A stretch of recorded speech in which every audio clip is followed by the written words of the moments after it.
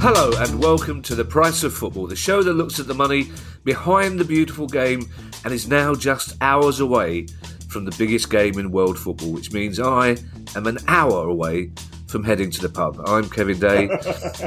He's Liverpool University's Kieran Maguire, fresh back from a research trip to Scotland. Kieran, did you enjoy an Arbroath smoky? I did. Arbroath is a wonderful town.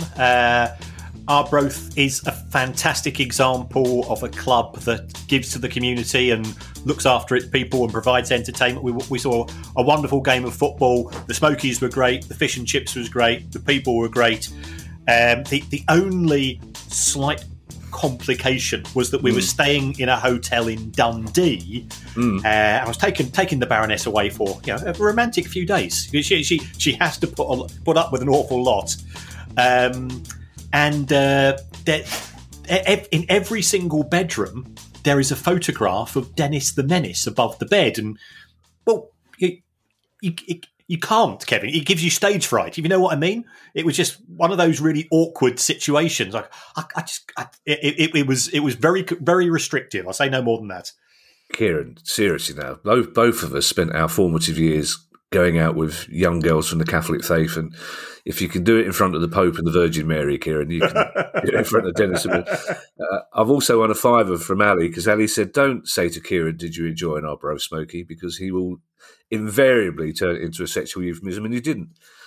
Well done. I'm quite excited. I'll be seeing you later on before the game, and hopefully not afterwards, unless it's to gloat. It's questions day. The thought that you could go top of the Premier League if we don't beat you is a distressing one.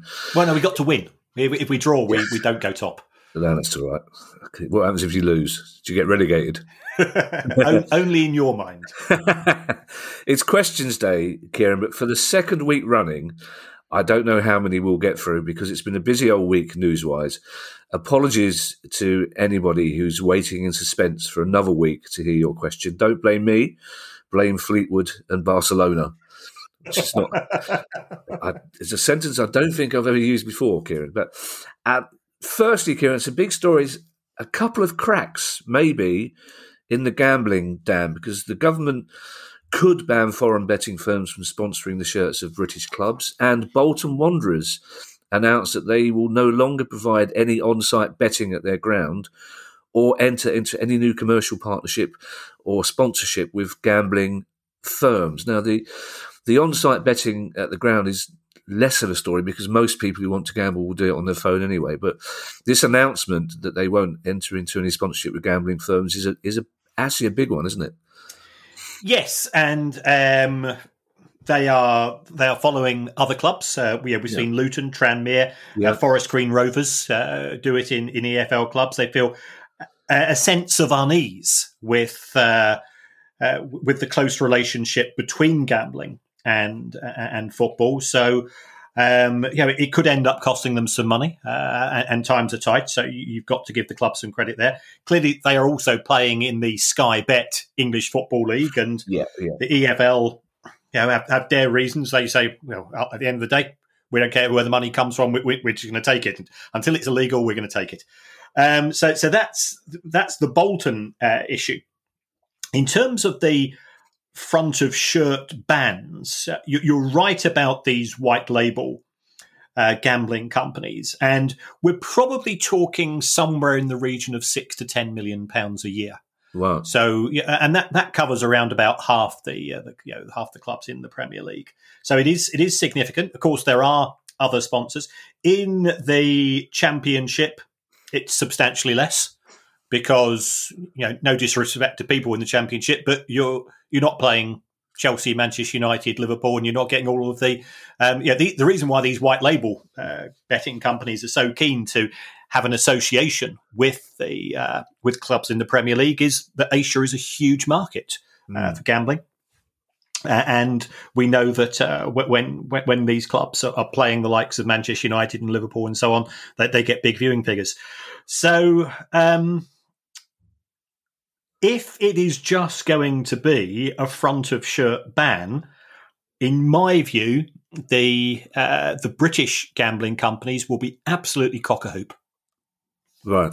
And the reason for why I say that is they don't sponsor front of shirt. Yeah, with the exception of Stoke, who have a parent relationship with Stoke City, so they wouldn't be particularly bothered.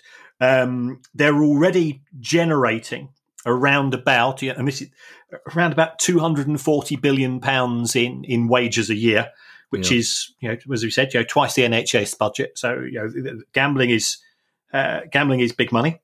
I know that some of that money is recycled. I know some of that's coming from overseas, but it's still a huge issue. We presently have something called a whistle-to-whistle ban in matches, and this is one of these things which sounds a lot bigger than it actually is. Whistle-to-whistle ban means half time, doesn't it? Yeah.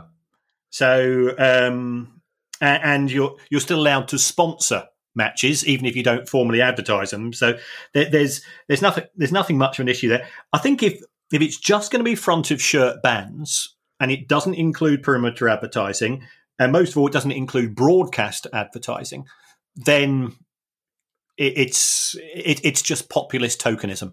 Right. Because people tend to gamble because they're encouraged to do so through the constant advertisements and the offers, and so on. So I think a front of shirt ban will be worst of both worlds, in the sense that the football industry, which the gambling industry makes a fortune out of, ends up with less money. And B, the gambling companies, the domestic ones, they don't advertise anyway, so therefore they're not going to. The issues of problem gambling in this country are not being addressed by a front of shirt ban unless it is a part of something on a much broader scale. Just remind us what you mean by a white label gambling company, Kieran. A white label gambling company is where you have these companies, ManBet, LoveBet, DafferBet. I don't really know the full details, and they don't properly have a presence in the UK. But what they will do is that they will set up a sort of a nominal website which does diddly squat, but their main target is in respect of overseas viewers and overseas gamblers. Talking of shirts, Kieran, and I'm well aware that I have the crowbar out here, but I couldn't find another place to mention it. A big thank you is due to Huddersfield Town this weekend, who may or may not have heard our interview with Catherine from Colourblind Awareness, but they announced this week that they were changing their kit to make sure that people with colour problems wouldn't struggle in the Swansea-Huddersfield game. Yeah, absolutely brilliant. Well done, Huddersfield Town. Yeah, it's superb. I think Catherine was absolutely amazing. The feedback we had following her interview, and I think it's similar to what you said at the time, Kevin. It is treated as a first of all, it is not a major condition. Let's be honest. I've lived with it for 60 years. It's more than an inconvenience at times. And it's something which can be addressed and make everything good for everybody at the ground in terms of colour vision by just a couple of simple steps. And the fact that Huddersfield Town have taken that into consideration and changed their kit for Saturday, absolutely magnificent. Keep it up, Huddersfield. Hats doffed in your direction. And it's very simple to do. That's the bizarre thing, isn't it? Yes, absolutely. As Catherine said, it doesn't take a lot of doing. I believe, Kieran, this is our first visit to this club. And if it is, it's been worth the wait because it's a doozy. The owner of Fleetwood Town has appeared in court accused of fraud and money laundering. So he's kept his own counsel for 18 months while we've done this pod and decided to burst into the world of the price of football with a rather flamboyant piece of work. If you're going to do it in style. And and hats off to Andy Pilley for this particular story. So Andy Pilley is I think it's fair to say, a successful owner of some energy companies.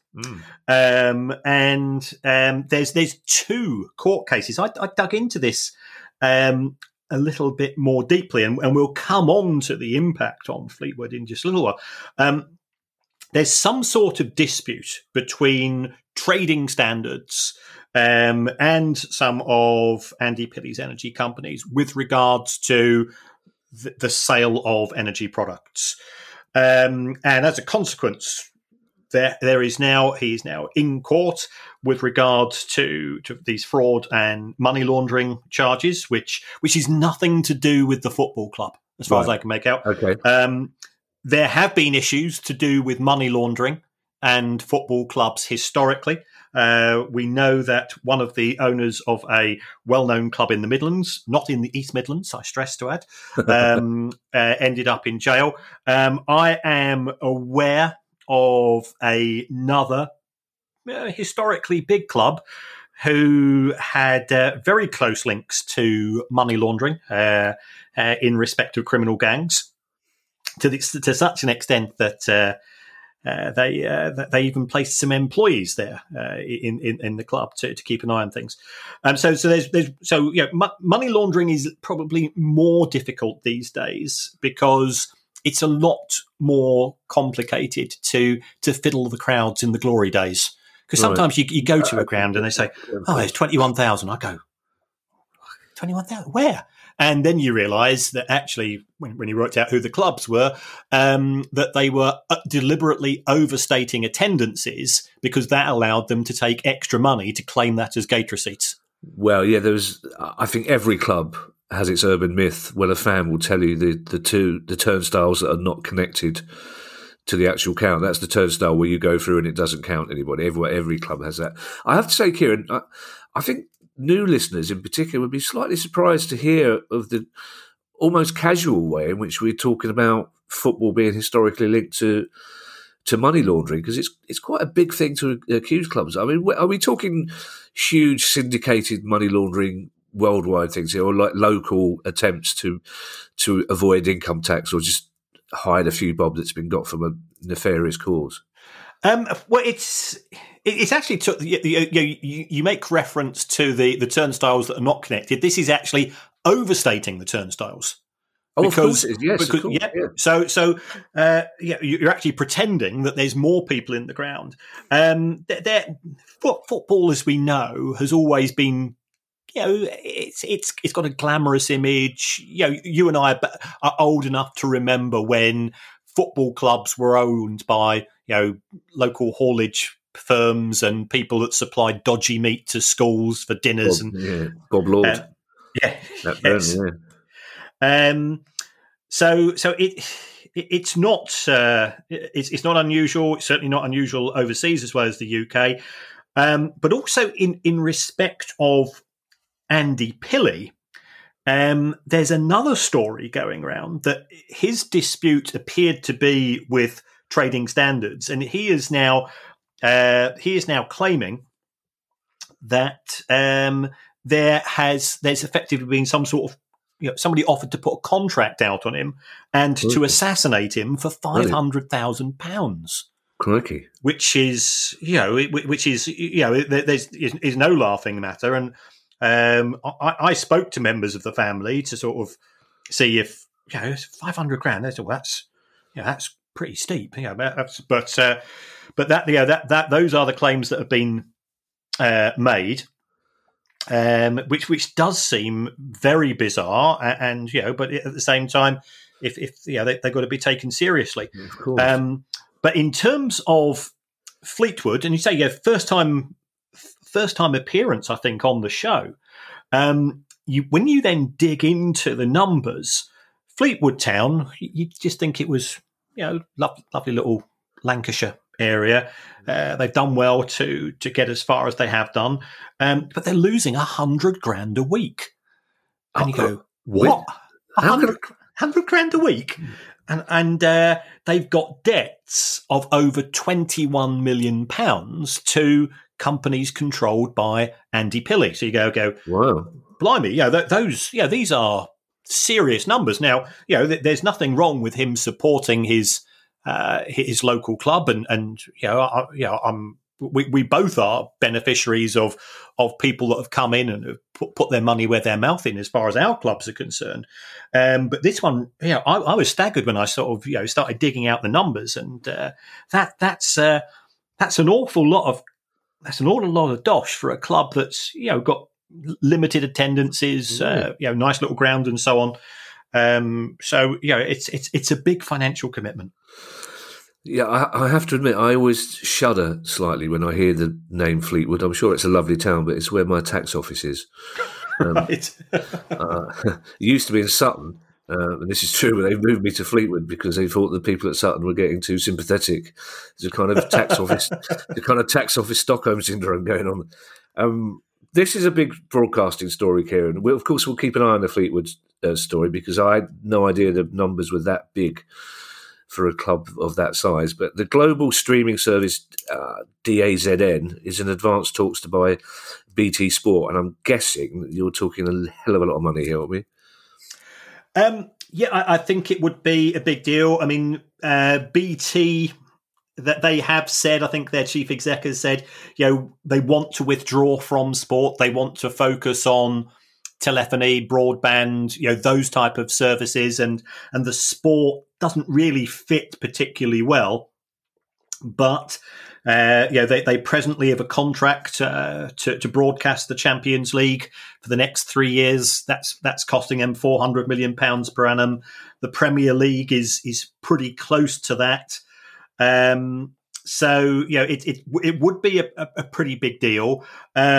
We spoke to our friends in broadcasting.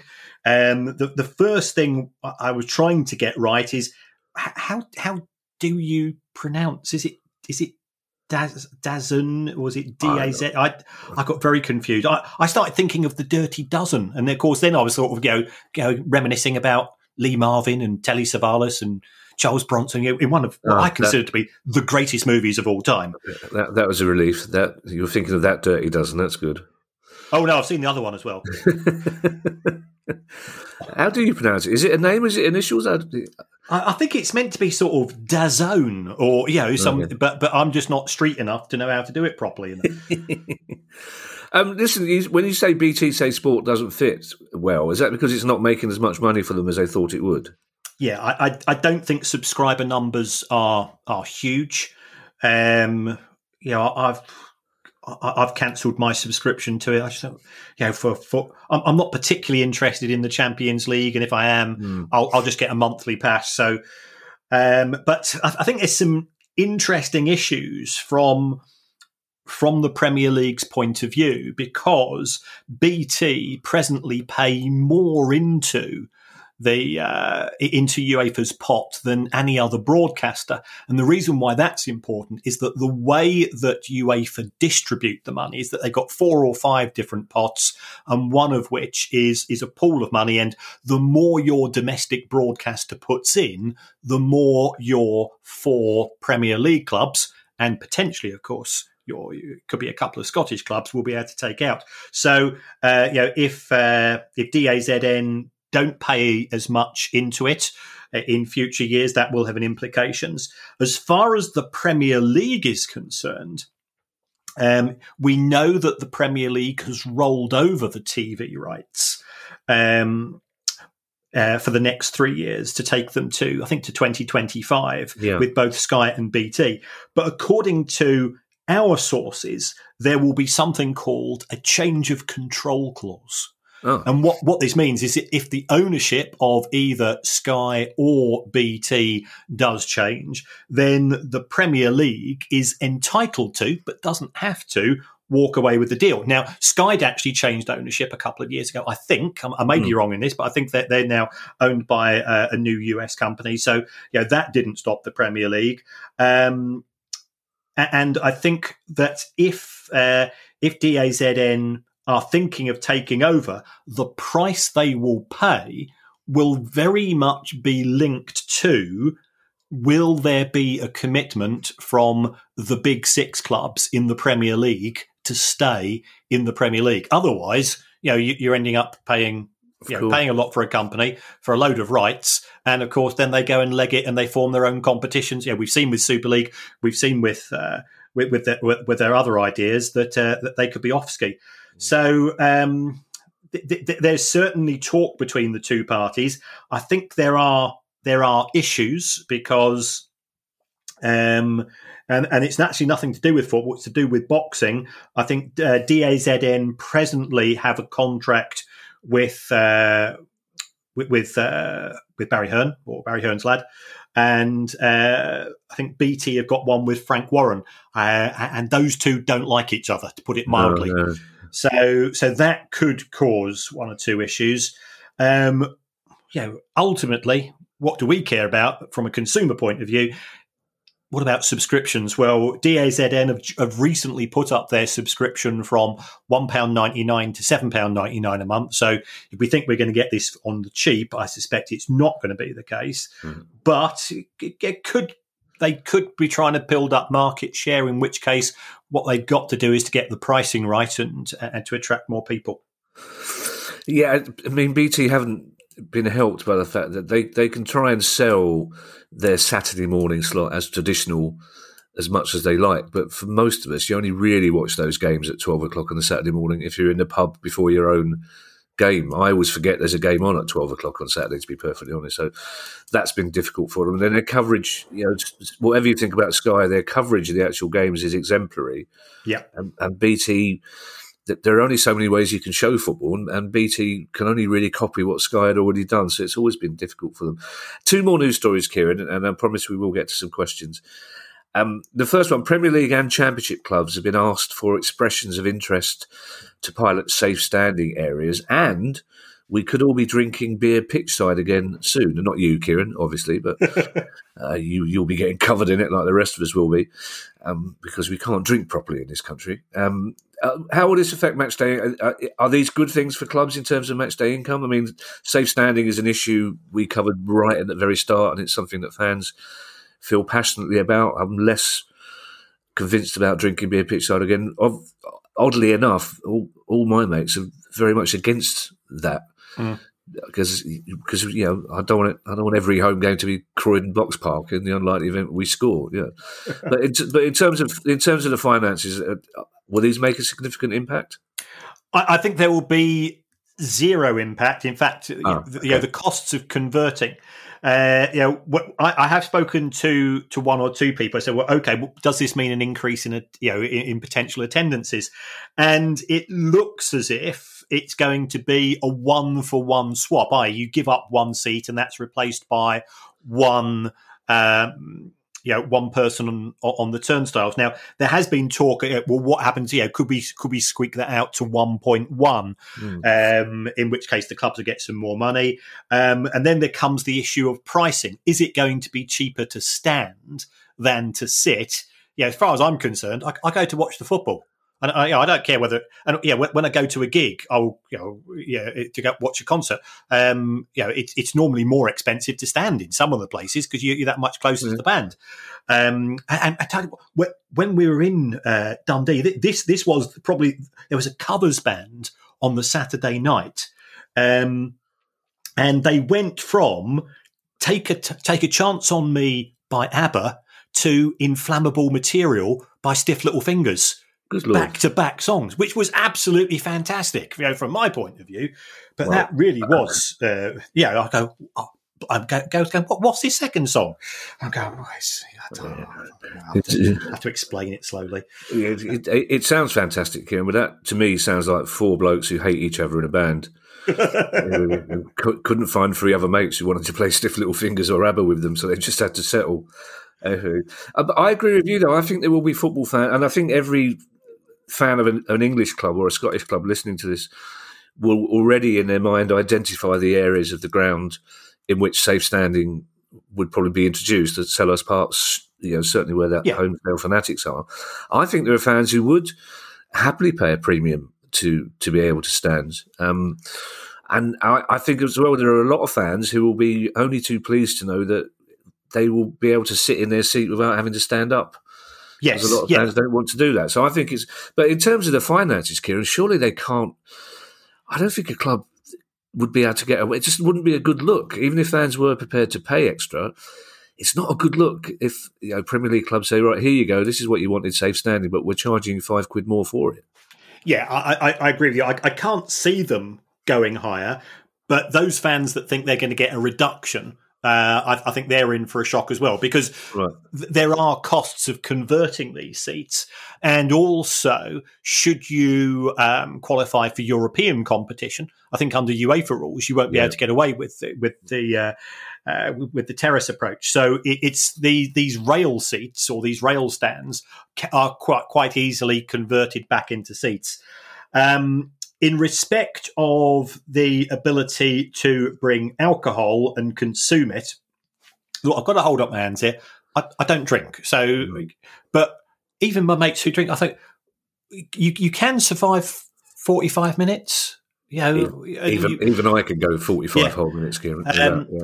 But I have attended rugby matches at Twickenham and so on, and the one thing which really cheesed me off was, we're watching the rugby, and it is every 5 minutes you're going up because there's a bloke with 6 pints, and you go, I'm trying to watch the football or I'm trying to watch the rugby.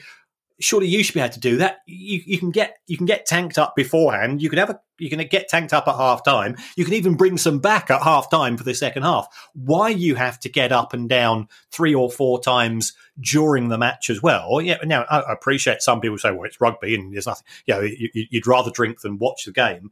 But that would be my concern. And then, as you rightly say, we do appear now to have this part of modern day culture of thinking it's hilarious to throw alcohol all over people. It's just fucking idiocy. Yeah, well, it's not so bad for me because I tend to come home with my clothes smelling of beer anyway, so it's not too much of a problem. And as for the rugby, Kieran, you know my views. I'd be only too happy for a group of massive blokes to stand in front of me all the way through. The standing thing does interest me, Kieran, especially the economics, because the Football Supporters Association and many fans groups in the past have argued that one of the only ways to prevent fans being priced out of the game continually would be to reintroduce safe standing. And I think a lot of them would be disappointed to learn, Kieran, that it's not likely to lead to any massive reduction in ticket prices. I think they will be disappointed, but I personally, I can't see it. I memean, where's the standing going to take place? It's going to take place behind the goals, which tend to be the cheapest places anyway. If you think about, you normally pay a premium for the halfway line in most grounds. So the clubs will argue it's going to cost us money to convert the seats. If the government says you cannot increase capacity on the back of this. And remember, there's things such as safety certificates to take into consideration. There are transport considerations to take into account as well. And it could be that there will be other parties who could potentially object. It's going to be trickier to be able to squeeze a couple of extra thousand people. And the whole point is it is safe standing. So actually not being crammed in like sardines. And we're fully aware of the worst excesses of what has happened when it came to poorly stewarded, poorly monitored, caged fans. We're not talking about that anymore. But at the same time, if I am standing, and I'm probably the same as you. When I go to watch my team, I stand in the seats, and that's fine. But it's unsafe standing because if somebody does score, then people are flying over the seats, or you get somebody tapping you on the shoulder. Especially with me being 6'3" and a big lad, as it were,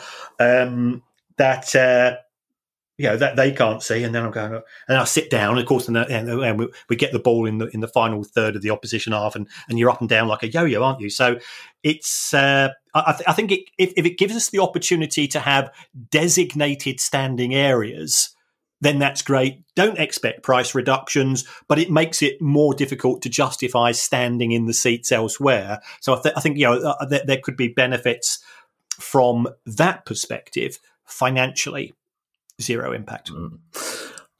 Psychologically, it's impossible to sit down at away games, I found. Yeah. Something comes over you. You go into an away game. I'm not sitting down here. Everyone's standing up. It's much more fun somehow. Last story, Kieran. I'm sure many of our listeners will be aware of the work of the frankly brilliant Spanish journalist Guillem Balaguer. And this week he wrote on the BBC website about what he called the toxic financial battle ripping Barcelona apart from the inside, basically between the president and the manager. He also said that Barca were, and I quote, skint, potless, boracic and broke. Uncle Terry would point out, of course, that he said skint twice here because boracic, lint is, of course, rhyming. But the more pedantic will say he actually said it 4 times because it was a quadruple tautology. But his point's a very valid one. How is it that a club like Barcelona have reached a stage where they simply, it seems, can't afford to get rid of their manager? Well, the reason for this is that Barcelona as a club is funded by the fans. Is a fan-owned club, and there are certain merits to that. But I think that's being exposed as not necessarily a perfect system. Koeman has a contract whereby if they do sack him, it works out as being very expensive. Laporta has gone on record. There's an awful lot of politics and briefing when it comes to the Spanish press, and I've heard Guillem talk himself. He's actually come to the university, and he was absolutely brilliant. But I think they were trying to sort of make him jump, and he's going, "Well, if you're going to badmouth me to the press, I'm going to make this as awkward and as expensive for you as I can." I've been advised that Barcelona have lost €481 million in a single year. So the last thing they can do is afford an X million euro payoff, which is going to be cash, of course, to Koeman. I know Laporta is trying to increase the size of the board of directors at Barcelona from 21 to 25. To me, that sounds horrendous. If anybody's ever done any management theory, they know that sort of the ideal size of a committee should 6 to 9 is maximum. Going from 21 to 25 is just going to cause trouble. So it's a club with issues, and the trouble is, you should, regardless of what you say, what you might think in private, in public, you should always try to have everybody lined up in the same direction. And presidents and managers bickering isn't clever. You know what stood out for me in this article, Kieran, is the fact that Barcelona couldn't afford to buy Koeman out of his contract with the Netherlands national team. So Koeman bought himself out on the contractual understanding, that were Barcelona to sack him in under 3 years, they would repay the money that he spent to buy himself out, which is reckless short-term thinking. And I just wonder whether Barcelona and one or two other big Spanish clubs are hamstrung by the fact that they have short-term presidencies, basically. So these people come in who are desperate to impress, and the only way to do that is to spend money regardless of whether the club has the money or not. Because I know we always say, well, Barcelona are fine, no one's going to bankrupt Barcelona, but these figures are eye-watering, Kieran, at a time when Spain, which was massively hit by the coronavirus, at a time when Spain is struggling financially, and Barcelona are just throwing money away hand over fist. It's not right. It's not clever, but you said it. Reckless short-termism is football. We look at what's happened at Spurs. They got their 8th choice manager this summer to come and join them. My next door neighbour Paul, who's a massive Spurs fan, we were travelling back from Dundee today, so our son's been looking after Finley, but he left at midday, and Paul said at half time he came across because he's got he's got a spare key, and he spent the rest of the afternoon playing with Finley and his wonky chomps rather than watch his football team. It's so, but Spurs are now, Spurs fans are now talking about sacking the manager, and we're 6 games into a season. Yeah, it's I quite like the idea of Finley being at home on his own, thinking, what's that strange howling noise coming from next door? Sounds like a dog in distress next door. No, I think it's interesting. We had a bit of an argument on a Palace pod a couple of weeks ago. I think we dodged a bullet in not getting Nuno, to be perfectly honest. I think Tottenham are as ruthless as Palace are when it comes to getting rid of managers who aren't doing well. But again, it's going to cost them a lot of money. It cost them a lot of money to get Nuno in. And one of the reasons we didn't get him in is because he wanted to replace the entire coaching staff with his own people. But anyway, questions, Kieran. We will have time for quite a few of these questions, I think. And the first one comes from Brodie Bradford Tom, who's a regular contributor. And Brodie says that I found out recently that certain countries and regulatory bodies have different rules on how often companies are obliged to change their external auditors to prevent them from becoming too chummy. Which for Finley would have a completely different meaning. I won't say it for a certain magician's wife as well, but let's put two together. We have heard that one. Yeah. Anyway, Brodie said, I was wondering how often this happens in countries with major sports leagues, and is there a correlation between this practice and good finances at clubs where it happens? Do football governing bodies enforce themselves? Is there a UEFA auditor, or are companies like Deloitte's being used? And I imagine, Kieran, this question would have kept you busy on several parts of that train journey back from Dundee today. It did indeed.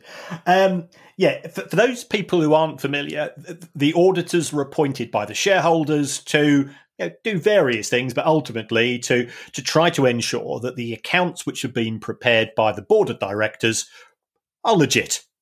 Now, if the auditors and the directors become busy mates, you effectively end up, there's danger of marking your own homework, and it becomes quite difficult.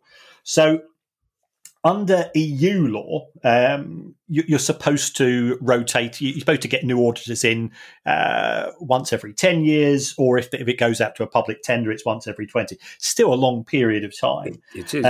Is there I think I've probably asked you this before, Kieran, but you know my intentions about it. Is there a cut-off point above which it's compulsory to have auditors? Yes, it's based on the size of the company. Right. Okay. So 99% of companies in the UK are unaudited. 99% are unaudited. Yeah. Oh my goodness. Okay. So audit is really for the big organisations. We've just been talking about BT, for example. That doesn't stop the fraud. You Google BT and fraud, and stuff will come up with regard to that. They had a big issue with one of their overseas subsidiaries a few years ago, and that wasn't anything to do with BT. That was things happening which they couldn't control.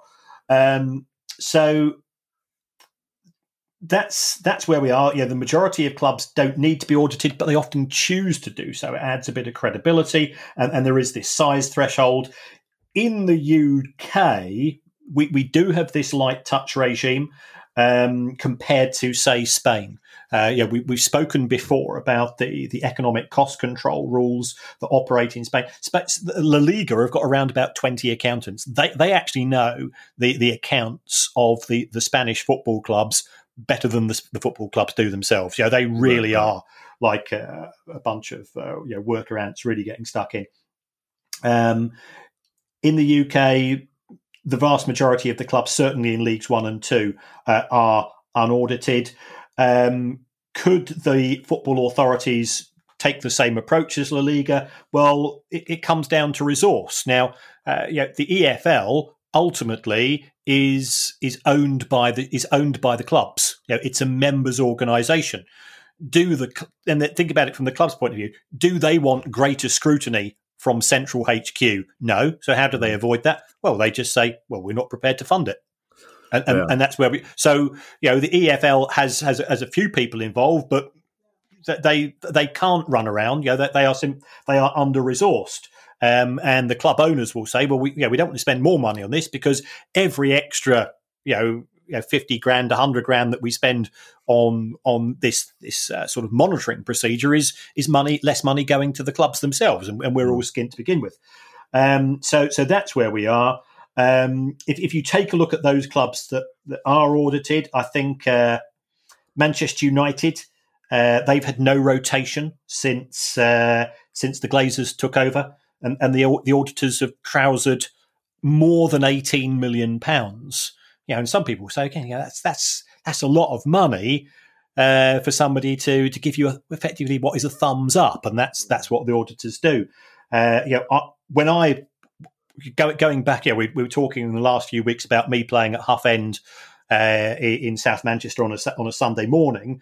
We actually used to audit Manchester United, and we then lost the audit to Arthur Anderson, who was this, which was another reason why. Oh yeah.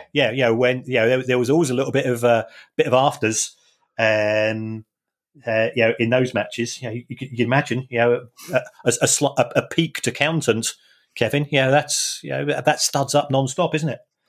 And let's not forget, Kieran, these are the self-styled arrogant wankers, Arthur Anderson, yes. as we learned from a question in last week's pod. They were furious that you actually called them accountants when they're management consultants.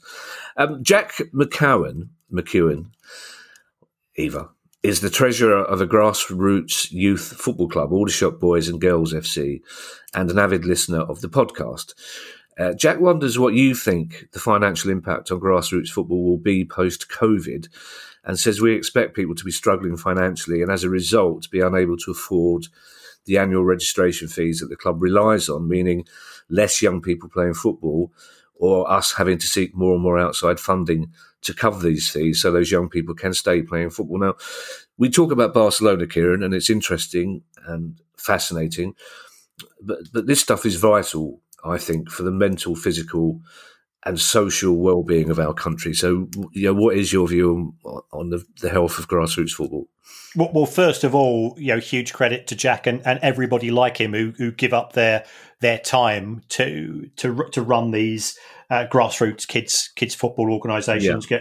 It's a thankless task, but nothing but admiration from me. I am concerned about where we are. We've seen a reduction in both central and local government funding over the years for publicly accessible pitches, making it more difficult, or the prices to hire the pitch and to hire the changing rooms goes up and up. So therefore, the cost of playing in a match is becoming more expensive. Let's be honest. And this isn't a party political issue. We've just seen universal credit cut by £1,000 a year for some people. Doesn't affect others. Does affect some. So there is a cause for concern. Can local businesses get involved? Yes, they can. What's in it for them? If we're honest, relatively little, apart from just being good people.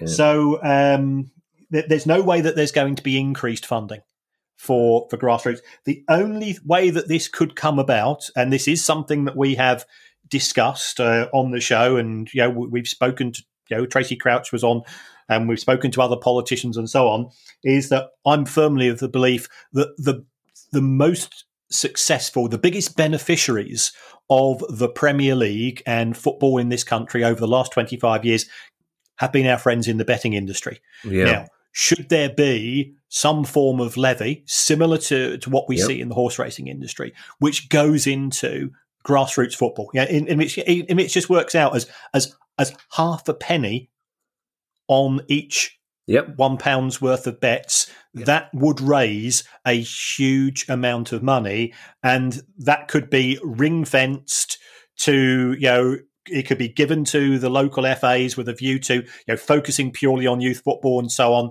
The gambling industry can afford it. It's just that they don't want to give it up.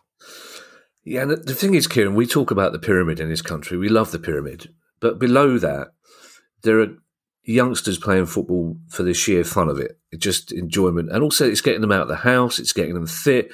It's getting them to mix with other cultures. It's getting girls sometimes for the first time ever out of the house and mixing with girls from other cultures. This stuff is vital. It really is important. So if you're listening to this and you've got a business in Aldershot or Hampshire, bung a few bob to Aldershot Boys and Girls FC and to the league, and we will give you plenty of shout outs. I can assure you, we absolutely will. It won't be much to solve the problems of these clubs and these leagues, but it's vital. Football's not just about providing players for the Championship of the Premier League. It's about fun. It's about running about. It's about getting muddy.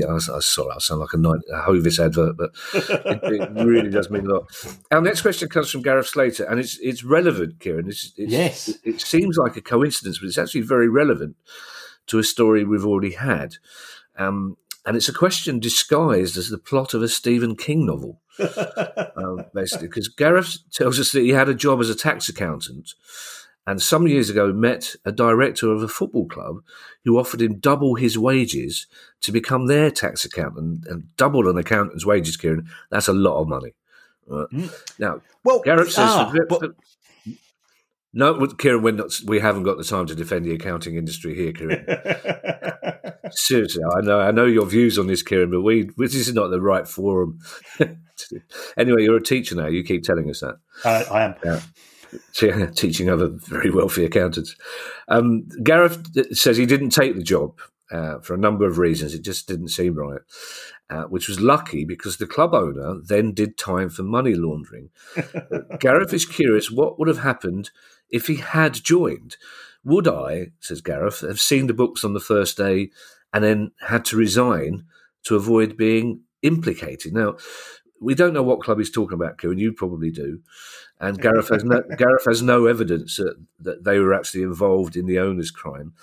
But it's very interesting in the light of the Fleetwood story. And it makes you wonder, how far down do the authorities go when they're looking for people to blame here? Would they literally go down as far as the club accountant and say, well, you should have spotted this? Or would they just go, well, clearly he was kept out of the loop? It slightly worried me, this question, because it just shows you how easy it is to get mixed up in something you've got nothing to do with. Well, certainly as far as money laundering is concerned, yet one of the things you're trying to do is disguise income and costs potentially. So if you're the tax accountant and it's to do with sort of the core revenues of the club, it might not be tax related as a form of money laundering. But under the 2017 money laundering regulations, you have a legal obligation to advise the National Crime Agency and complete what's referred to as a suspicious activity report. Now, that's in respect of money laundering, anything to do with terrorism, or if you believe the company involved is dealing in criminal property, which takes me back to Uncle Terry and Billy the Fence, because when I was about 5 or 6, there used to be this fantastic Italian ice cream parlour called Ferraro's in Southwark. And Uncle Terry, whenever he wanted to go and have a chat with Billy the Fence, would tell my mum and my nan, I'm taking Kieran out because he's been a good lad and I think he deserves a Knickerbocker glory. So I've always had a soft spot for people dealing in criminal property, because there would be Uncle Tell and Billy, and they would be going off in whispers, and there'd be me sitting there as the stooge with this enormous ice cream from Ferraro's, which was a fantastic traditional Italian ice cream parlour, which was, let's face it, connected to certain other Italian families, who Uncle Terry knew. So it was all linked together. Fantastic times. Kieran, can I just take you back a few minutes, Kieran, to you taking umbrage not long ago at the idea that accountants got paid a fair amount of money, and now you're openly admitting that you've got a soft spot for people engaging in criminal activities because you got an ice cream out of it. Yeah, but it's not just an ice cream. Yeah, when you're sick, it's glory. Yeah, we're not talking in '99 here. Oh, did it have a cherry on the top and a long spoon? Oh, full works. The absolute full works. Oh, the long spoon. Oh. Oh, I used to like the banana split from Wimpy. Anyway. Yeah. Have we answered this question, Kieran? Yes, Yes, I think we okay, have. we yes, have. Okay. Should Gareth resign only if he has if he is suspicious of the activities taking place? What happened to the ice cream park? I'm guessing it burnt down and then did it accidentally overnight. Ben Gardner pulls off the impressive trick of sounding sarcastic in writing. And Ben, I salute you for that, because trust me, I know how difficult that is. Ben says, I'm sure we were all pleased to hear that the boss of Bet365, who owns Stoke City, was paid £421 million in salary last year. But I found it a bit confusing, and I can't work out why she would subject herself to 47% tax and national insurance contributions, as well, presumably, as the company making its own contributions to national insurance. Surely there are far more tax-efficient ways to receive this income. Now, I was so suspicious of that figure, that annual salary of 421 million, Kieran, as you know. Yes. I sent you a message on the train because I couldn't believe that I assumed it was a misprint and it was either 4.21 million or 42.1 million, but no, she paid herself £421 million in salary last year. Yeah, the highest paid director of any company in the UK, and on top of that, the total director's pay. And normally, to be a director of Bet365, it helps if your surname is Coates. So Denise Coates is the beneficiary of 421, but other directors they chip in, family members, total 529. Should they be paid that? Bet365 makes lots of money. Ultimately, the company is owned by its shareholders. And it goes back to some of the earlier stories that we've been talking about today. But I spoke to my friend Catherine, the tax inspector, and Catherine says if they want to do that, there's a couple of things which could take place. First of all, they could, they own shares in Bet365, so they could pay themselves dividends. So I went into the small print, and on top of the £421 million, Denise Coates probably earned a further 60 million in dividends. Wow. Exactly. In theory, Bet365 could lend her some money. Now, I'm going, hold on, that's just taking the mickey, that is. You're paying somebody the thick end of £500 million, and then you're lending them. But, from a tax point of view, that would be efficient. So to an answer of Ben's question, yes, there are tax planning approaches which could be undertaken. To be fair to Denise Coates, I think she takes the view that she earns a lot of money and therefore she's prepared to pay a lot of tax. So, her approach seems to be appropriate in that regard. I've got no issue with people earning a lot of money, Kieran, if they do pay the appropriate amount in tax. I mean, that's how it works. Kieran, I'm aware that we are overrunning slightly, so I'm going to take a moral decision. It's not a moral decision at all, Kieran. It's entirely practical. I'm going to jump 2 questions. Okay. And these people will never know if it was their questions being missed out or not. But I promise, unless they take a look at my Twitter feed. Sheesh. I've already put out my mind that. But hey, we'll look at these ones next week. We guarantee these ones will be covered next week. Well, I'm going to have to tell them now. Well, it's Everton, and it's QPR and Football Index. Paul Cullen and Conor McGuigan. I really apologise. It's nothing to do with you personally, and I'm aware that you'll be listening to this thinking that the time you've taken to explain that you're not reading out my questions, you could have read out at least one of the questions, but I promise we will get to your questions in the next pod, unless, of course, something else happens at Fleetwood and Barcelona, in which case take it up with them, basically. So we're going... It's not our fault, it's theirs. Exactly. So we're going straight to the lucky winner of the next question is Nigel Phillips. Now, this is an interesting one, which is why I'm asking it, and I'm not implying, Connor or Paul, that your questions weren't interesting. It just wasn't their week. Basically, this is how things happen. Sounded like Simon Cowell then. It just wasn't your week. But I'm also asking this question because it's a plug for a guest that we've got coming on. Nigel Phillips says, given the shambolic leadership of the National League during the pandemic, which was something we covered at length at the time. What would stop the EFL forming a new division and inviting 24 National League teams to join it? After all, nearly half the current National League teams have been in the EFL, and many are full-time, and it would possibly lead to the sort of regional divisions that a lot of people have been arguing for. In our next pod, we'll have an opportunity to ask the EFL, Kieran, because we've got an interview with their chief executive, Trevor Birch, coming up. It's one of many questions. If you think this is a long pod, I've got a feeling the Trevor Birch interview is going to be a particularly long pod. Derby fans, you can send in as many questions as you want. I probably won't ask most of them because I don't think he's double jointed for a start. But this is an interesting one, Kieran, because it is quite clear that there was a level of unhappiness with the leadership of the National League during the pandemic. And I'm guessing that quite a few of the club owners that we spoke to in the National League would only be too happy to be part of the EFL umbrella. Yes, they would. Now, it all comes down to we've got a certain pie of money. We've got this big money pie, and how are we going to cut that up? I think the EFL would be quite happy to take on the responsibility for more of the professional game. And Nigel was absolutely right. Practically every club in the National League itself, and also a significant number of clubs in National League North are full-time. Yeah.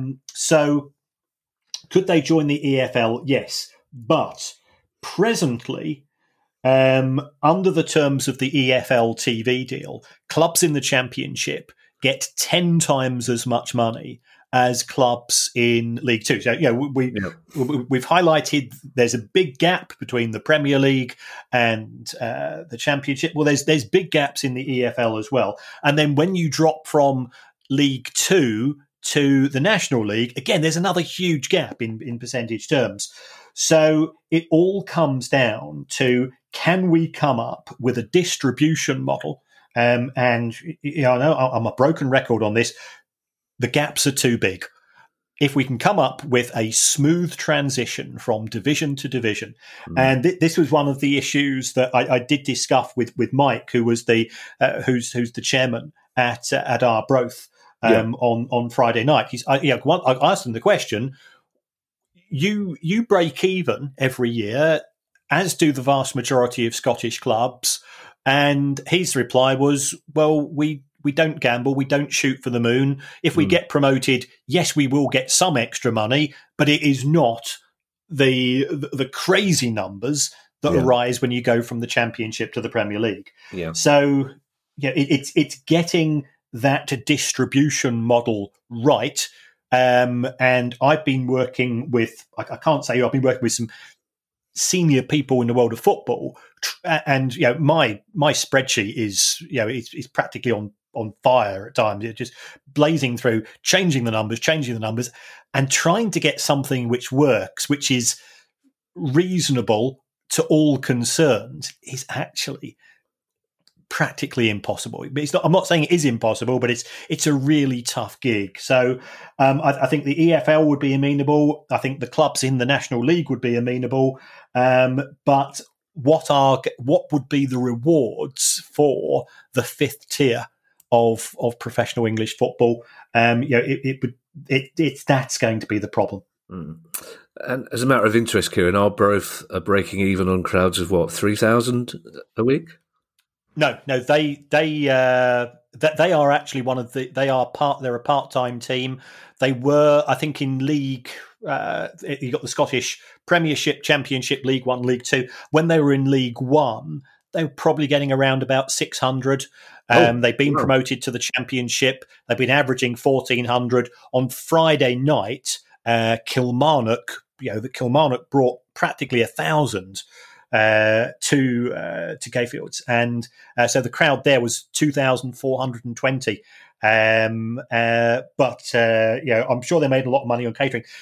By the way, folks, if you're looking for a foodstuff which is going to take your life to a new level, the Arbroath pie of steak and black pudding is something which you must add to your list an amazing pie, I ate two of those. Have we got new sponsors this week, Kieran? Have I not been told? This week's show is brought to you by the Arbroath Steak and. Oh, you had two pies, did you? Because I say, when you talk about their catering money increasing on Friday night, it's not from you, is it? Well, yeah, it was the least I could do.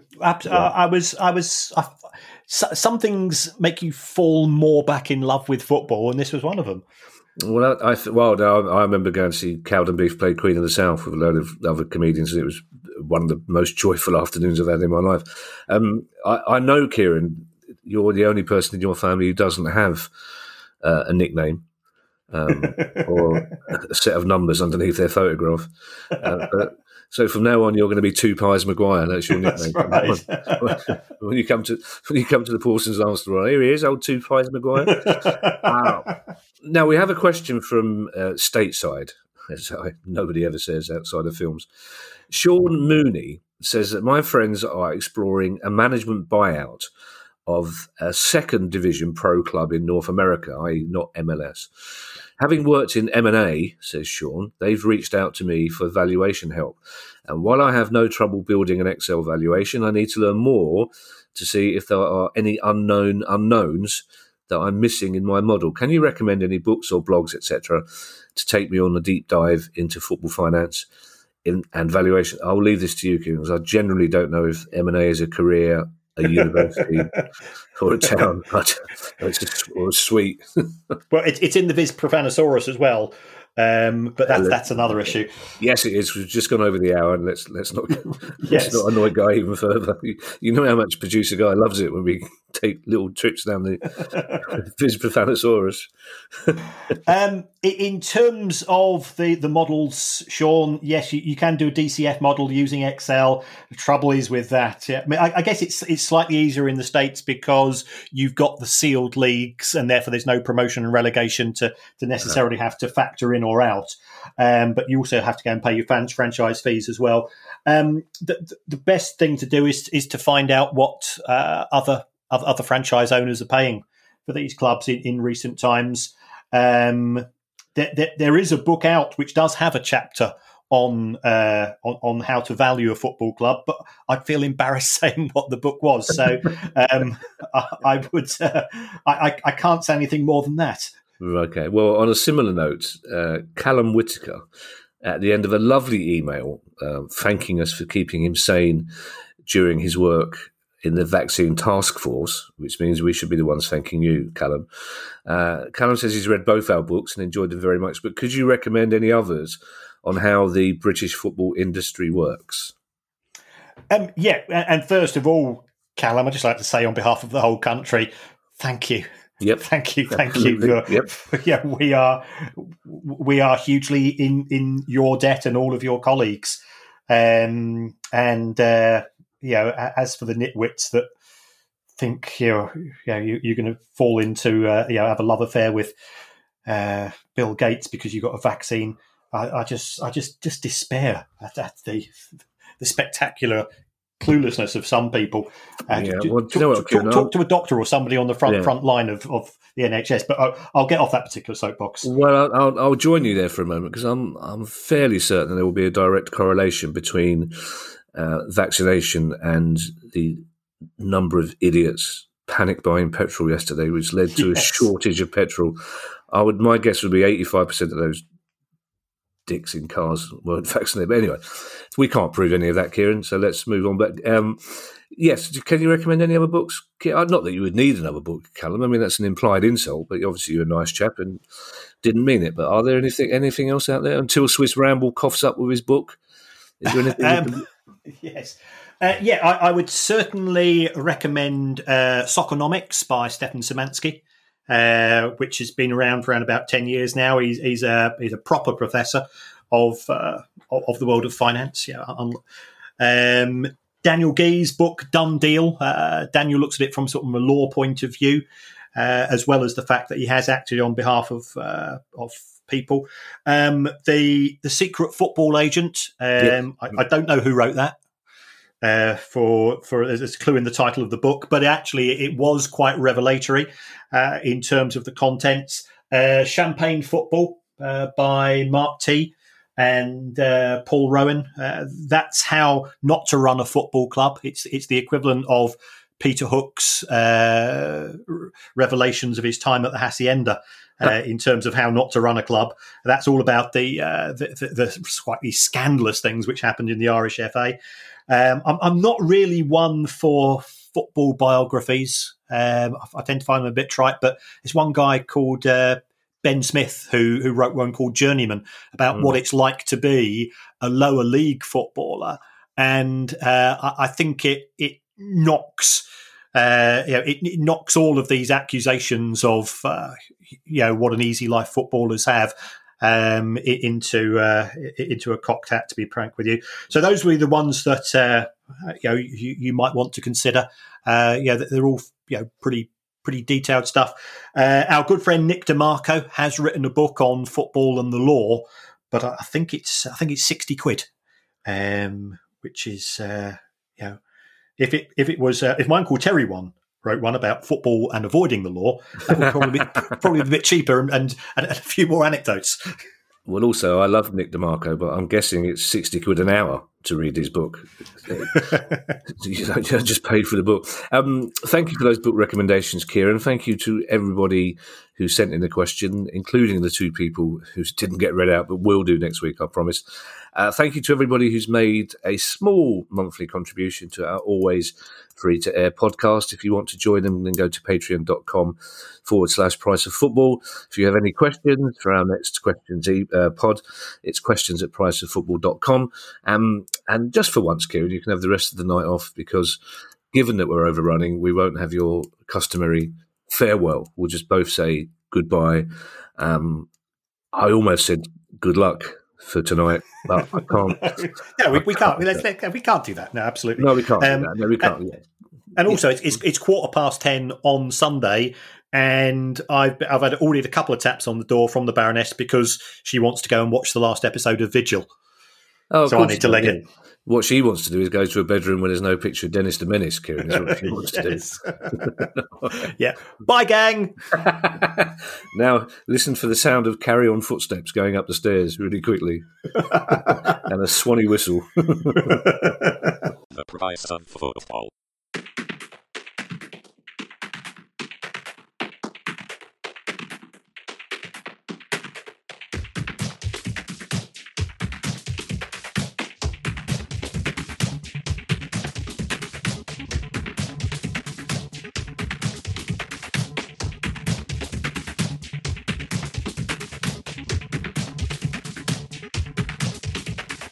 The Price of Football.